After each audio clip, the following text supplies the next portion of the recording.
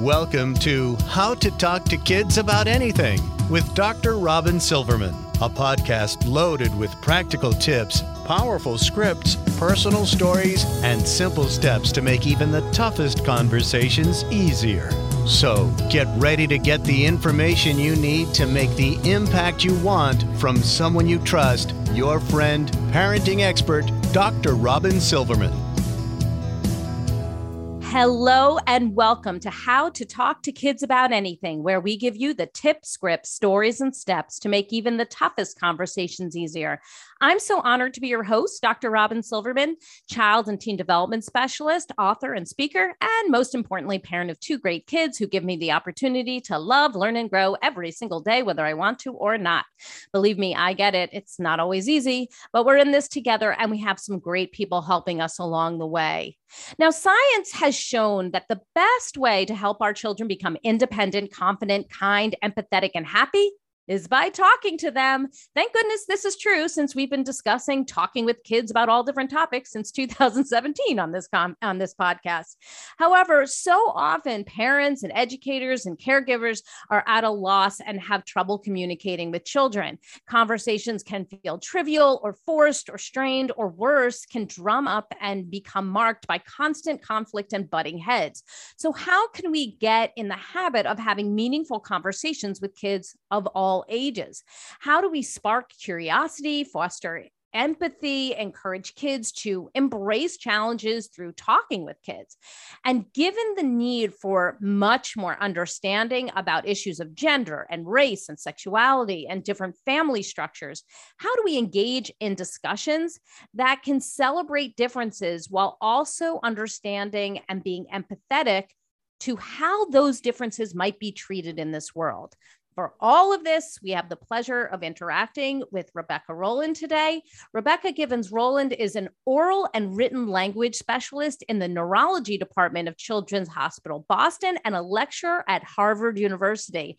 As a nationally certified speech language pathologist, she has worked clinically with populations ranging from early childhood through high school and provided teacher professional development.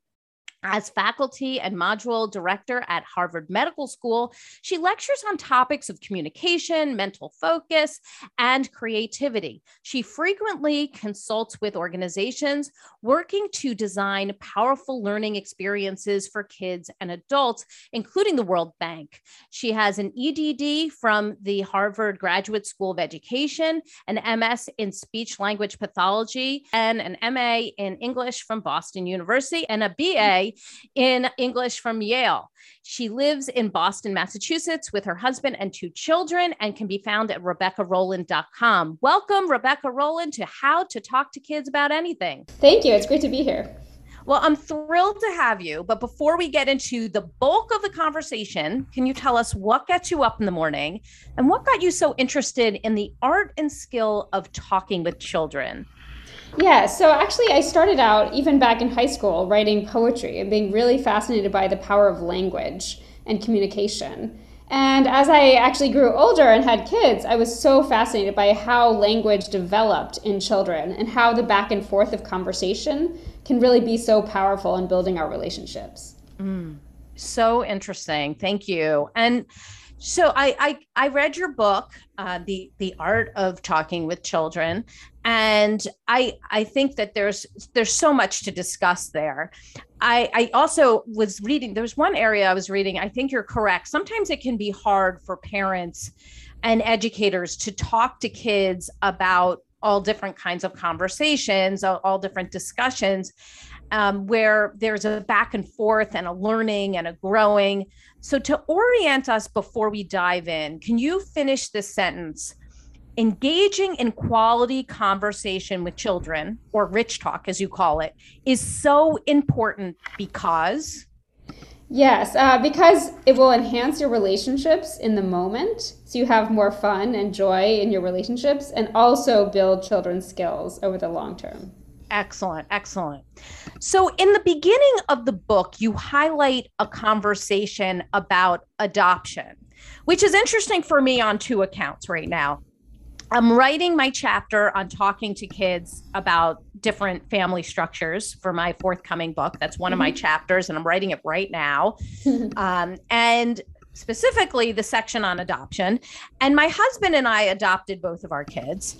So one of the issues around adoption that research highlights is the loss that kids can feel when they don't look like their parents or siblings in their family. And they may wonder if they don't know, or they have a closed adoption or a transracial adoption, who in their birth family they do look like. And in the story you tell, the girl is lamenting that she is the only one with red hair in her family, to which her mom replies, and I'm the only one who has glasses. And her dad replies, and I'm the only one who's bald. So how does this illustrate the power of communication and the simplicity that we're able to embrace? Yeah, so I think that obviously adoption, especially, is a very complex subject at any age. And so I didn't mean in that conversation that it was meant to be taken lightly. So certainly there's a lot that can be discussed and needs to be unpacked around that sense of loss and even grief over not knowing your birth parents. But at the same time, I think recognizing that there is this sense of belonging that you can talk about and can embrace through everyone's uniqueness. And seeing that, well, yes, you may be the only one with these characteristics, but I'm the only one like this. And we can sort of all enjoy each other in the moment as well. So I think that was really the point I'm making there. Okay. All right. Excellent. So can you tell us what this whole idea of rich talk is, as you call it? What are the components of rich talk? Yeah, so I really think about it as having three main components, which I'm calling the ABCs of rich talk. And A really stands for adaptive, meaning that you're really going with the flow of who your child is, either at that moment or in the longer term. So if your child's in a bad mood, for example, you might shift the way you talk, the way you interact, and you might even shift over time. If you see, for example, your child doesn't ever talk in the car, but they talk, if you're on long walks or something like that. So you're being flexible and responding to them. And B stands for the back and forth. So really that you're working together to have a conversation. And there's a balance of talk and silence. So there's not the sense of talking at someone, but it's really back and forth. And C, just being child-driven. So you're really starting with what is on a child's mind. And that could be positive or neutral or negative. So it could be anything that excites them, but also that worries them or, makes them feel upset. So whatever they're sort of focused on at the moment, you're really interested in exploring that alongside them. This whole idea of rich talk and also the talk that we just had about adoption, it kind of reminded me of the conversation about mistakes a little later in the book, and how your daughter, who never wanted to admit mistakes, benefited from you and your husband talking about your mistakes for the day. Can you tell us about that and what we can learn about that exchange in regard to communication between adults, caregivers, parents, and kids?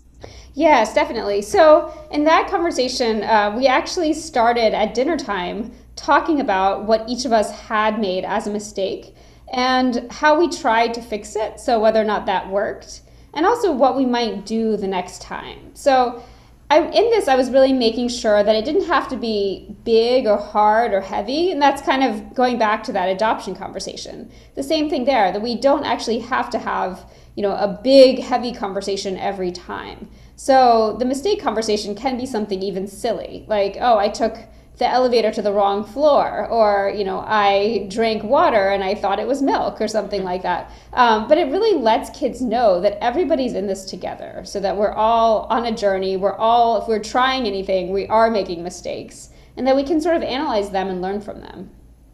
So we've talked a bit on this podcast about Carol Dweck's work, The Power of Yet, mindset shifts to build confidence. And given that we were just talking about mistakes, it kind of just goes right into that. I'd love to discuss this whole idea with regard to how this information can help build conversations that help cultivate confidence in kids. So how can we use conversation to promote growth and exploration while allowing for mistakes and failure, especially in kids who seem nervous to try new things? Definitely. Yeah. So I think it is all about promoting what is called a mastery approach. So the idea that actually learning, mistake making is part of the journey, is necessary and helpful, and that we can actually set our own goals and celebrate partially meeting those goals, even if we are inevitably not going to succeed all the time, or inevitably going to fail part of the way or need to stop and regroup. And so part of what I think about is really supporting kids to be their own judges and set their own goals. So for example, if they show a drawing, you might want to talk about kind of what they are most proud of in the drawing, or what they felt took the most effort, rather than always feeling like you're the one being the judge saying how pretty or not pretty it is. Okay, and then how do we refrain then from over encouraging or over praising when our kids seem to be looking to us for feedback? Yes, I do think it's sort of starting with small steps. I think it's interesting, if you look at some of the research, it really does show that overpraising, especially for kids who already have low self-esteem, can actually make them feel worse about themselves, because it comes across kind of as hollow. So they say, oh, I feel even, that you're doing that to cover something up. So recognizing at first that overpraising actually can be detrimental, even though it's meant obviously with good intentions. And that really trying as much as possible just to shift the balance over to them, to sort of make yourself your own judge and make yourself your own kind of beacon of value, rather than always saying, oh, great job, or oh, it's fine, or whatever you would say otherwise. So what might that sound like, even in this example that you were giving, that a child comes over and shows you his or her drawing, and you say, tell me what not to say versus what to say? Yeah, so I think it obviously depends on the child and the family, so it's hard to have a specific script, but I might say, for example, tell me more about it. So just something very open-ended to hear what the child has to say, or even what's the story in this drawing, so to hear kind of the child make a narrative about it. And if the child says, do you like it? Or what do you think? Certainly to be positive, is fine. But I might say something especially about, I really like how you tried all the colors that you had, or I liked how, it seems like you, something that may be different about what they tried, rather than, just something that you think is pretty. So I think maybe not to say making those value judgments, so, oh, it's great, or something that's very vague like that, but to be as specific as possible and focused as much as possible on the effort or the process rather than the product. And I know that you ask a lot of questions in your book, and I imagine it could be helpful here to be asking things like, what made you choose orange for this, or who is this over here? Exactly. That would engage in conversation, correct? Yes, definitely. So I think all those process type questions are great. Just things about what were your choices, even what were you most proud of, or what did you like or not like about this? And I think modeling that, when we make something ourselves, we can feel mixed feelings about it. So we can say, oh, I like this part I might want to do differently next time. And that's okay. It's not a black and white kind of all or nothing. I love it or I hate it. It can be somewhere in between. So modeling that for kids is also really important. Excellent.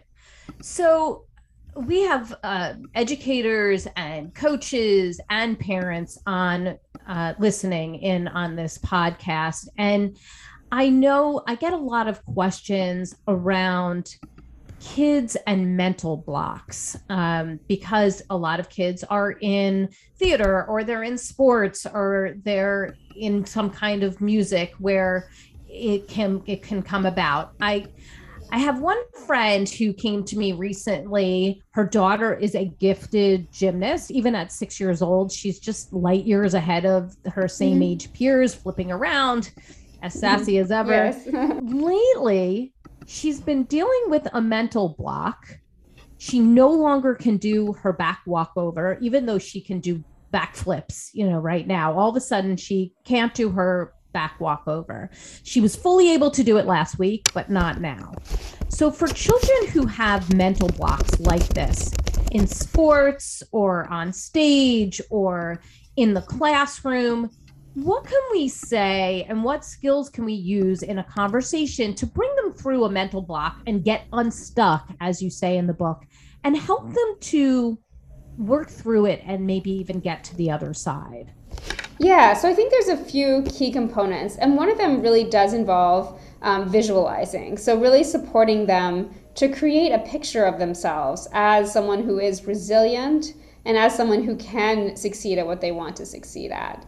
So really talking them through things like, okay, let's imagine yourself doing the back walkover. What would happen first? How would it look if you got the right moves? What would you need to do? What exactly? So really walking them through very specifically and helping them feel those things. Oftentimes I've also used just a mental strategy of creating a peaceful space mentally with kids, because oftentimes we can't actually go to a beach or go to somewhere, that's creating sort of a sense of peace or security, but helping them visualize that as a moment to kind of regroup and move away from that sense of panic or fear they might be feeling can be really important. So even to draw all of the senses. So think about a place that was very beautiful to you, or that you felt very at peace or secure. Let's think about how it smelled, how it looked, how it tasted, and really bring all of that, helping them have that mental image as a way to refocus their attention can be really helpful.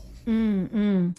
And I know in your book, one of the skills that you use is kind of like a perspective taking, like the aerial view. Would that be something that you might be able to use at this point too? Yes, definitely. So I think first, considering how it might look and feel to make that happen, and then also to look at other people. So take the perspective of, an Olympic gymnast. How are they feeling? How are they, what are they dealing with in terms of their own fear? And recognizing, I think, also normalizing the fact that everyone does have, blocks or even just feelings of fear or anxiety before they start something, but that we can actually work through those and relax into them and feel them, and using others as examples. So using somebody who might be very successful and saying, well, this person probably felt X and Y way, but what did they do to get over it? So helping them recognize that others need coping strategies, that's a very normal thing, and that we can develop those, sort of each of us can develop our own. I know that when my daughter has had some of those fears, we've settled into some question asking that I think also applies here and that you cover in different ways in your book. And our question is often, what would make you feel more brave and less scared? And helping to just, even like the little things, like I would want you to stand over here, or I would want somebody to spot me this way, or say this, or I need to do it over here instead of over there because I'm worried about the stair, or whatever it is that might be getting there. Because those little things, there could be a lot of little things getting in the way rather than maybe one big thing. Is that correct? Exactly, definitely. So yeah, we think about sort of helping kids with two aspects. So the predictability aspect of things and control. And so really supporting either of those two things through conversation is really key. Just as you say, sort of what could I make that's more under my control? So, it might be that I would feel that if I knew you were standing here, I would have that as my touch point. Or if I knew that, I had my particular socks, that would make me feel, at least in this moment, I would feel sort of more in control. And recognizing that those small things, it's not like they're magic or anything like that, but they can provide a sense of security for anyone, but especially for kids. Excellent. Okay. So along those lines, but kind of going in a different direction, when we have a lot of kids in different activities, engaging in sports or theater or debate team, whatever it is, sometimes we come across the issue of quitting. It's controversial. Some people say, quitting is absolutely fine. If you realize that you are unhappy and you don't like something, that you should be able to quit. Other people feel that kids should be going all the way through to the end of a session. Others feel like they need to commit long-term no matter what, so they kind of get through the valley that might be getting in the way. There's all different issues that might be that kids may be facing. Some that are absolutely they should be quitting right away when it's like a medical need or a mental health need, and other times where it is an issue of maybe some anxiety or a mental block that they're getting through. So obviously many of us have had to deal with the quitting issue with our kids. So you talk about something called the play barometer to make small shifts and allow for conversation that just doesn't sound like I'm quitting. No, you're not. So can you help us understand this? Yes, definitely. So I think it's so important, just as you say, to really help kids distinguish between what type of wanting to quit are they feeling? So is it something like, oh, I'm feeling incredibly burnt out, I'm physically hurt, or I'm being bullied by my coach, something where it's like, oh, this is an immediate issue, versus, well, I'm just not sure if I like it anymore, versus, oh, my friends have stopped playing it, versus there's just so many different factors. And really those different factors would lead to different outcomes potentially that would be best for the child. So in my book, I really talk about what I call the 3 E's for rich talk, which starts with expanding on a child's thinking. And I think that's especially critical here, is really to start to understand expanding and then exploring with the child, what is it exactly about this sport or this activity that you're not liking, that makes you feel like you're not, you want to quit. And going in a back and forth way along with them to embrace their feelings, but also to recognize, well, it might mean very different outcomes depending on the reason. Okay, so if a child is coming to us and saying, I want to quit, and we go engage in this kind of conversation that allows us to see that they're unhappy with some aspect of it, maybe they don't like their coach or their teacher at that moment, or maybe it's something that you discover seems somewhat fixable. Maybe maybe there's a switching of a coach, or maybe they're in the middle of a season and they're nervous about an impending performance or event, and you want them to stick with it. So then what is the next conversational step that helps them to see that there is a benefit in staying, even though it may be uncomfortable? Yeah, so I think that a lot of that does have to do with this continuing conversation and with a lot of modeling. So I think to recognize that kids don't always, take it to heart if we just say, it's good to finish, or, finishing is the right thing to do, that in that abstract, it's really hard for kids to connect with that. So to use examples, even whether it's from your own life or from the lives of, friends or relatives, to say like, well, I wasn't very good at playing piano and I got really frustrated first. But, when I realized I was able to play some pretty complicated pieces, it became really fun for me, but I couldn't do that until I had learned some of the more basic skills. So helping children kind of see through that back and forth that there is value in kind of getting to a different level, and even asking them potentially, well, what would you like to be able to do in this area? So putting that goal setting over to them also as a question, and helping them see that as well. Okay. So let's move to, and maybe we can apply these 3 E's and some of your other skills to a different area, one that is very much on the mind of a lot of people, because one of your chapters is on becoming a global citizen. And it's obviously very important to discuss differences so that they are not misconstrued or belittled or ranked as they often are. You talk about a lot of different skills we can use to open up conversations and open minds in particular, from, watch out for all or nothing talk, use how, when, where, use those 3 E's you were just talking about, notice, counter, and personalize.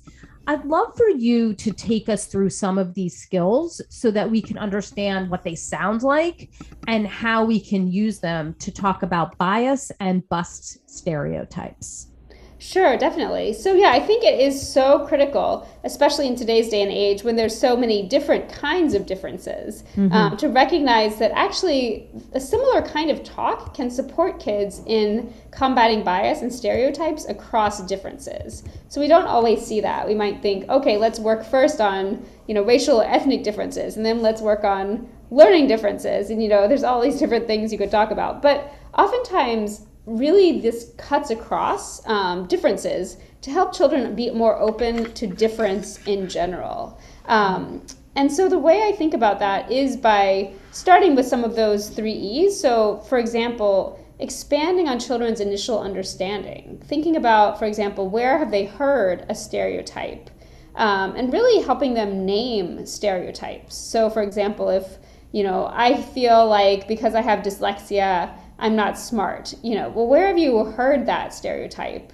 And then recognizing that they might need some education. So it might be that they need some back and forth with you providing some information for them about sort of more factual things, but then really exploring that each of us is different in some way. So I think that's the critical point here, is that maybe your friend has a learning difference that you don't, but you also learn in a different way from everybody else.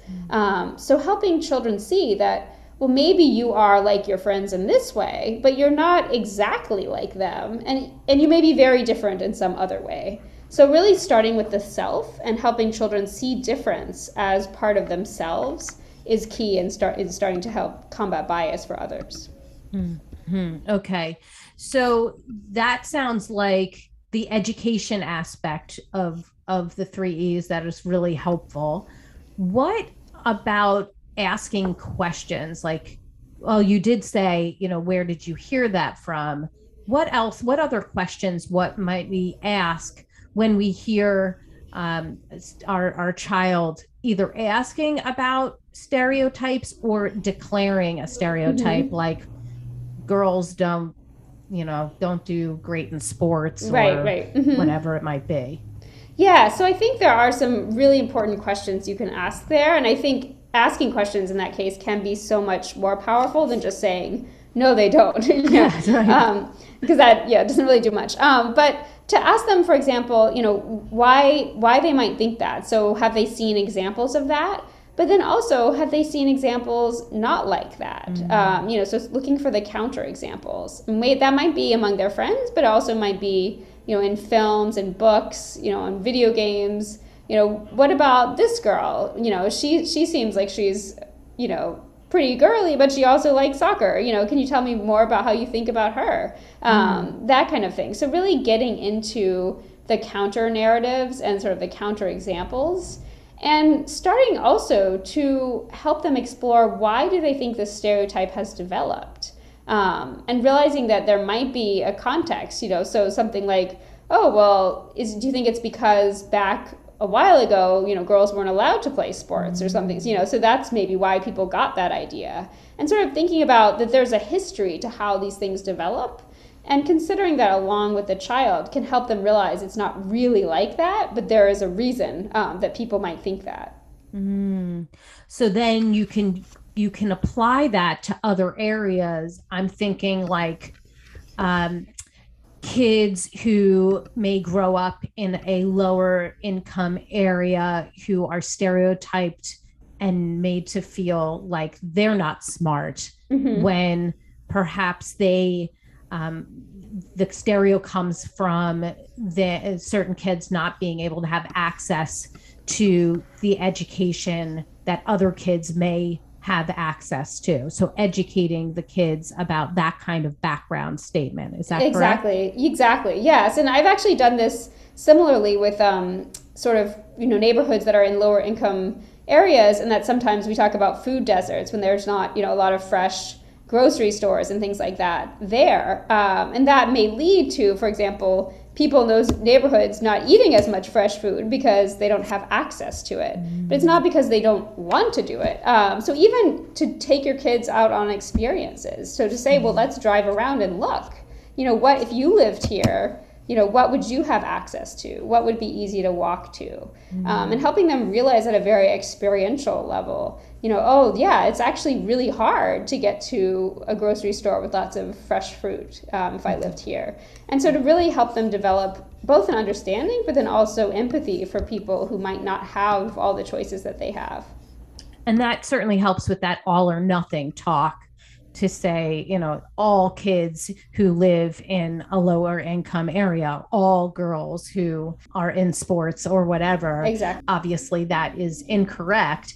And when you were mentioning this counter narrative, that maybe even the counter narrative becomes the narrative, because it's not even necessary to have the counter narrative. It was just incorrect. Exactly. Right. Okay. Exactly. And even adding nuance. So even feeling like, well, it's not that all low income, places have no access to fresh fruit. Some do, but not all. So it's sort of even there, like there's always nuance in these areas that you can bring out. Mm-hmm. Oh, I really appreciate this conversation on how we can help bust stereotypes, because I think that's an area that needs to be worked on in many families, because stereotypes are pervasive and they're handed down generation to generation. Isn't that correct? Exactly. Yes. And actually, we often don't even realize, or kids don't realize, that they are stereotypes. And I think that's the first step, actually, is just helping name stereotypes and recognize them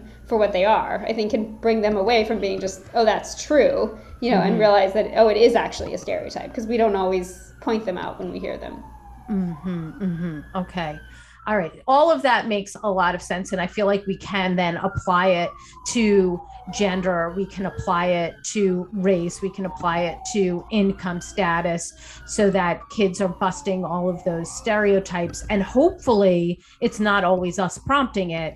It's them then able to generate it on their own and seeing the connection between these types of questions and all different types of biases and stereotypes. Is that correct? Exactly. Yes. And that's really the idea of this book in general, is that all these conversations are meant perhaps to have more parent talk at the start, just to get them started, but then are really meant to help jumpstart the child doing much more of this on their own.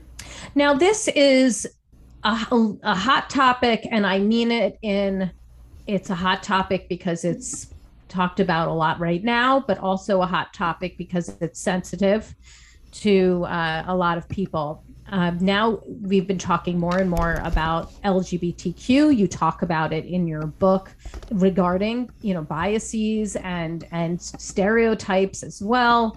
And I am curious about how parents and educators, now that a lot of people feel like can't be talking about this, they shouldn't be talking about it, and then they get information that they should be talking about it. It's very confusing to them.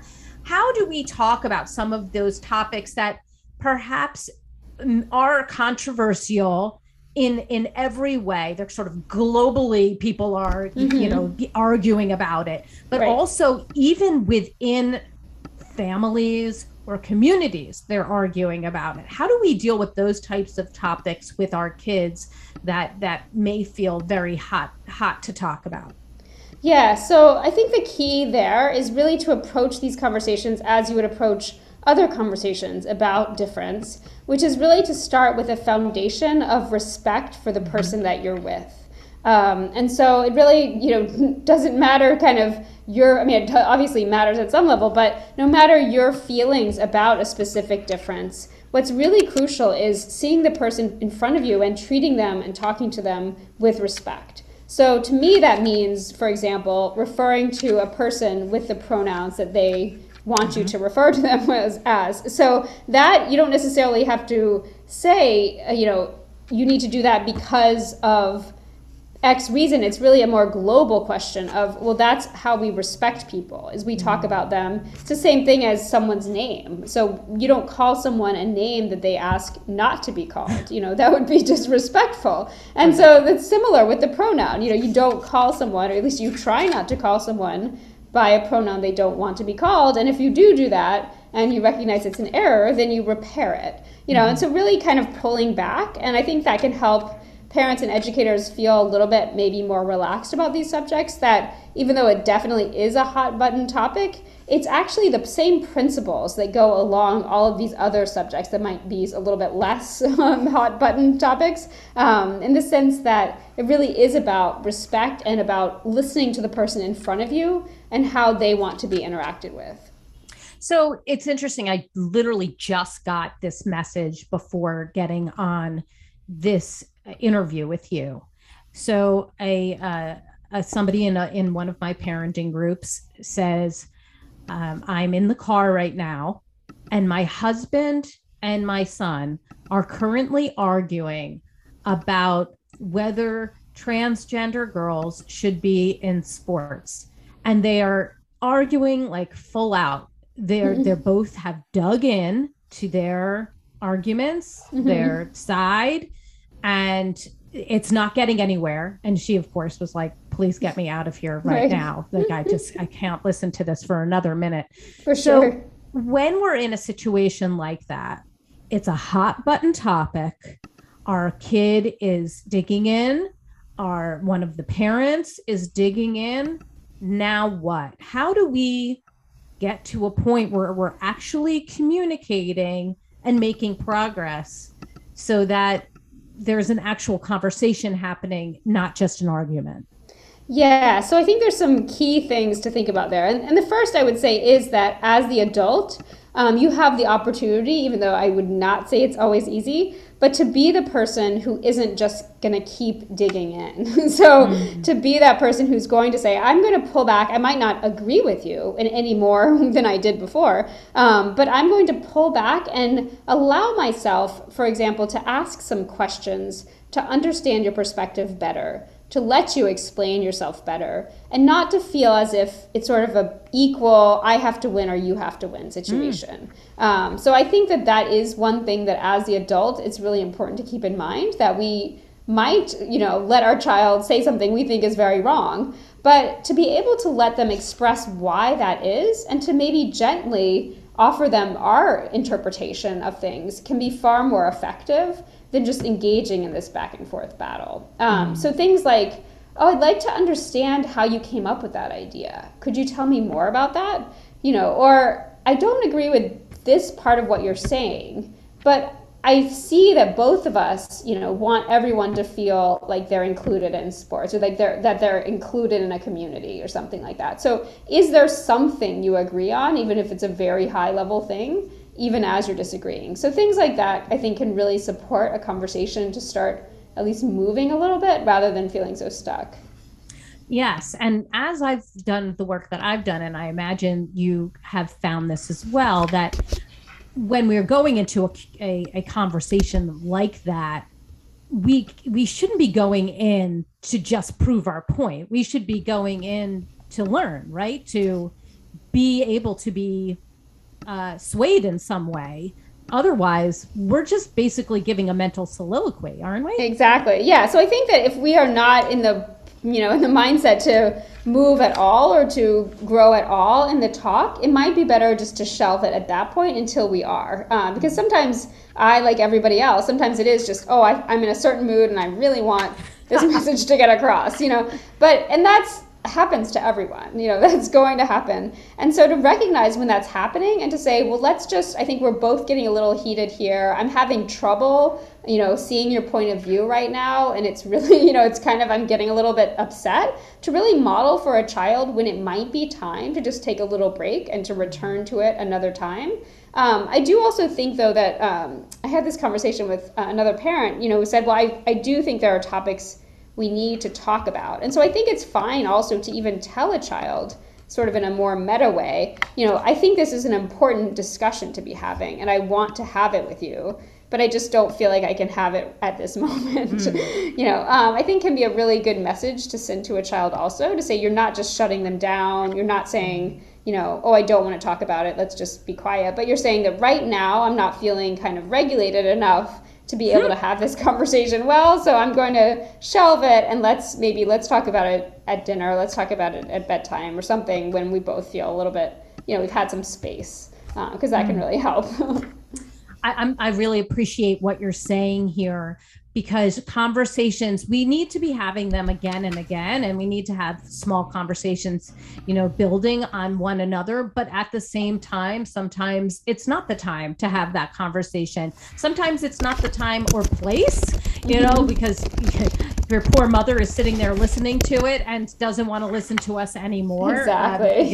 And we're in a car and she can't get out. Exactly. And sometimes it's really an issue with us. Like, we're not ready to have the conversation. We need to shelve it. We want to do some research. I'm thinking like sex, drugs, alcohol, whatever that you need to do a little extra research. Maybe you weren't prepared for the conversation. And other times it's literally what you were saying, that like, we're not regulated right now. I think that is so important. And I don't know that we've actually expressed that on this podcast, that sometimes we're not in a position to have the conversation because we're not settled enough, or we're finding that our child is getting so triggered that they may need some space as well. And that we can actually schedule a time to talk about it again so that they don't feel like we're just pushing it off and ignoring it. Is that correct? Exactly. Yes, I think that is so important. And also to recognize that sometimes these conversations can feel out of control at one moment when they don't at all at another moment. So I've had parents who say like, well, you wrote a book about conversation. Shouldn't we just be talking all the time? And it's like, well, no, I mean, sometimes like I'll wake up in the morning and my son has like playing his speak and spell computer, thing. And it's like constantly, I don't know if you know that, but it's like there's like spell laughter, spell piano. And I'm like, oh my goodness, like I cannot have. And my daughter's like, I want to talk to you about something that happened with my friend, and you think like, no, this is not the time. This is not the moment for that to work. And to even help kids recognize, like, let's look at the situation. Let's listen. What are the keys that this is not going to work right now? And so they see it alongside you that, this is, it's not that you don't want to talk, but look at the circumstances and let's find a time when it could work. Yes. So important. Excellent. Well, give us your top tip. What do you want people to come away with after listening to this podcast or reading your book? Yeah. So I definitely would say first that big or rich talk or rich conversations don't have to have as their subject matter really big ideas. So you can have a really great conversation about, a gummy bear or about something that fell in the garbage, or, you can really talk about lots of big ideas starting really small. And I'd also like to kind of change the paradigm a little bit from being always feeling like you need to direct or teach or advise to being more of a back and forth conversation partner. So I think that kids really appreciate that. And you can really get a lot more from kids when you're kind of having that more back and forth talk. Excellent. Thank you so much for that. And give us the resource of the week. Where can we go to get more information about you, your book, and the work you're doing? Definitely. Yeah. So you can go to my website, which is just www.rebeccaroland.com. You can also, I have a weekly newsletter that you can sign up there for as well, where I give tips every week. And I'm also on Twitter and Instagram. So the Twitter is Roland_RG and Instagram is Rebecca.g.Roland. And we will have all of those links and all of your information on the show notes so that those of you who are driving or running, working out, going from place to place, don't worry about it. We got you covered. And I want to thank you so much, Rebecca, for your insights and your strategies. I really appreciate what you've said here about really listening to our kids, allowing them to direct the conversation in many ways, asking questions, stepping back, getting perspective. All of these skills are really important for everyday conversations and also the big conversations. So thank you so much for being on the show today. Oh, thank you. It was a pleasure. Well, I've got my takeaways, and sweet friends, I know you have yours. So let's discuss them. Come up on Facebook. You can go to the Dr. Robin Silverman page, or let's chat about it at drrobinsilverman.com or twitter.com/Dr. Robin. I'm also on Instagram under Dr. Robin Silverman. And if you love this podcast like I did, I hope you'll go up to iTunes and rate and review it so other people can learn about Rebecca Roland and all the great insights and strategies she provided today so that they can use them in their own homes. I truly appreciate it. That's all the time we have for today. My fellow parents, leaders, and educators, thank you so much for tuning in to How to Talk to Kids About Anything. For more information on books, articles, speaking engagements, or curriculum, please go to drrobinsilverman.com. There's so many great podcasts up there, and the show notes to this podcast podcast will be up there as well. I look forward to weathering the storms and enjoying the sunny side of life together. And please remember, even on the days when you fall short, you've got this. You're here, you're getting the information you need. I know it's not easy, but never forget, there's always a time to try again. Parenting often provides us with moments to do it over. But on the same front, I'd just like you to step back for a moment and realize that now is the time. When you have the chance, take it. Don't keep putting it off. Now's the time to have these kinds of conversations, to engage in some of these skills. I see you and I'm right there with you. And as there are moments when we doubt our know-how, our choices, and our sweet sanity, please know you're 10 times the parent you think you are. Until next time, this is Dr. Robin Silverman with How to Talk to Kids About Anything. Please tune in again and keep connecting through conversation. See you next week. You've been listening to How to Talk to Kids About Anything with Dr. Robin Silverman. For more information on books, articles, speaking engagements, or curriculum, please visit drrobinsilverman.com.